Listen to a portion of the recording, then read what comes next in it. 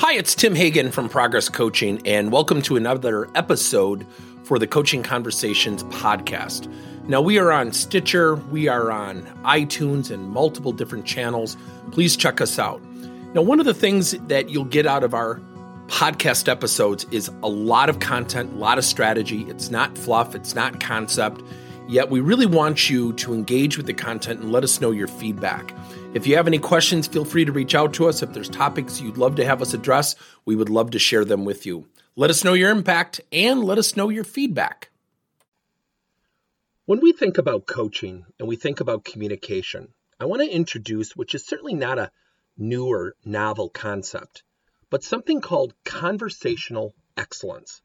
Now, I share this concept knowing we never really perfect it. We can get better at it. And I give you a fundamental example. How often when we're talking to people, are we or the other person we're speaking to thinking about what they want to say while they're talking or you're talking? Don't we do it all the time? I know I do.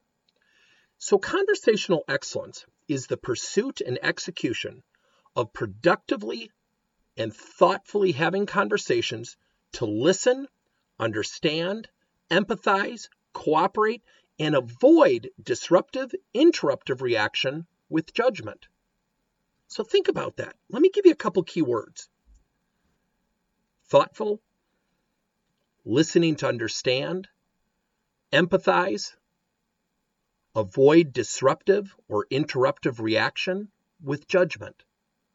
Now, as you heard me go over that again, were you thinking to yourself, where you do it well, where you potentially need to improve? Don't we all need to improve? And don't we all make judgments and label and assume what other people are like? Let me give you an example.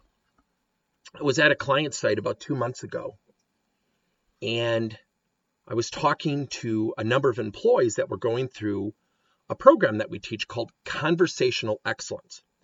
And part of having that training and part of having those coaching sessions, which is really getting them to look at the opportunity to listen, to look at other people's perspectives. Now, this is not a new concept, but certainly there's always been this discord between employees and management because there's a lack of conversation, which leads to a lack of perspective. Let me give you this example. So as the employees were talking, you could hear terms and phrases such as, well, they just don't care. And it was said with attitude and conviction. So I said to one person, I said, I'm going to do something, and I'd like your permission to do something with you that'll feel very abrasive, but will you do this with me thoughtfully and cooperatively, just for the betterment of the group? I don't want you to agree with me. I don't want you necessarily to disagree with me, but would you go through an exercise? She said, sure. I said, so I'm going to ask you a question, and then what I want you to do is I want you to leave the room, and I want you to come back in 3 minutes. And I said, I'm not scolding you, but I just want you to do this, and I just want you to trust me, just for about 5 minutes. She said, sure, no problem, go ahead. I said, I'm going to ask you a question, and then I want you to leave the room. And when you leave the room, I want you to come in and thoughtfully respond to my question. She said, sure. I said, great. I said, how do you know that management doesn't care? Within 1 second, she was ready to start talking. I said, wait, you said you were going to be willing to leave, so I just want you to come back in 3 minutes. You can time it on your watch. Just come back in about 3-4 minutes. Then I want you to sit down, and I want you to thoughtfully respond to that question. So as she left, the other employees in the room, we just sat there, and they started asking me, what are you trying to accomplish? What are you doing? I said, well, you're going to see something in a second. She came in, she sat down, and I said, so let me ask you the question again. How do you know that management doesn't care? And the first words out of her mouth were, I guess I really don't know. I said, awesome. I said, now, I'm not saying you're not wrong because we really don't know the answer. I've never heard them say, which I don't think it would be a smart thing for them to say, but you have a perception that they don't care. She said, yeah. I said, now, when I asked you in the room before you left, what did you want to say? She said, I wanted to argue. I said, now, I went around to the whole workshop attendees and I said, let me ask you something. Why do you think she had a different answer when she came back? And someone said, well, I think she took her time. She had a moment to think. Someone brought up the word reflection. Someone said, well, I think she reflected. I think she really kind of took her time to respond. I said, so what does that teach us about conversations? And you could just see the light bulbs in the room go on. You could see people start to get it. What I did, which was certainly not brilliantly done, wasn't rocket science, but I got people, certainly one person, and then a group of people to observe a better form of the conversation. So as we got done, I looked at her and I said, first of all, can I give you some feedback? She said, sure. I said, I really applaud you for doing that. And you did it in front of a group. That shows great courage. I said, now, what would happen if I let you respond and you said, yeah, but, and you started to unload on me why they don't care, as if you knew. But we both kind of agreed when we took time to think about it, we really have no way of knowing if they don't care, right?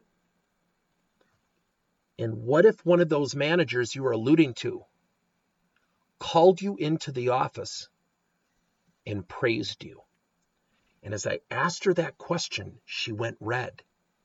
She said, oh my gosh. I said, right, you just told 10, 15 people in a room, they don't care. Would you agree or disagree that maybe you run the risk of kind of undermining your own brand, undermining potentially that compliment from an upper level manager? Wouldn't you agree that you took a risk that maybe you didn't need to? Because in theory, from a literal standpoint, you really don't know if they don't care. But what would happen if they showed you they did care? She said, I probably would have gotten myself in hot water. I said, maybe, maybe not. But here are two facts. We both agreed, correct me if I'm wrong, we don't know if they don't care, right? She said, right. I said, so what I want you to think about is when we respond, do we know? Deal with the facts. And wouldn't you all agree as a collective group, we react behaviorally, emotionally? We kind of want to defend our turf and everybody starts nodding. And I said, therein lies the opportunity, guys. There's the opportunity where all of us have an opportunity to get better. That's what conversational excellence is all about. Thank you for listening to another episode of Coaching Conversations by Tim Hagen and Progress Coaching. Now, our company is always coming out with new and innovative solutions to help leaders coach their employees. And recently, we just created a new service called Coach to You, where leaders can pick and choose topics and assign 7 to 21-day programs for employees to learn and, more importantly, apply actions and then reflect and share what they're going to do going forward as a result of the learning. It's called Coach to You. We're literally bringing coaching to your employees. If you're intrigued, we'll have a link in each one of our episodes where you can get more information. And again, thank you so much for listening to another episode.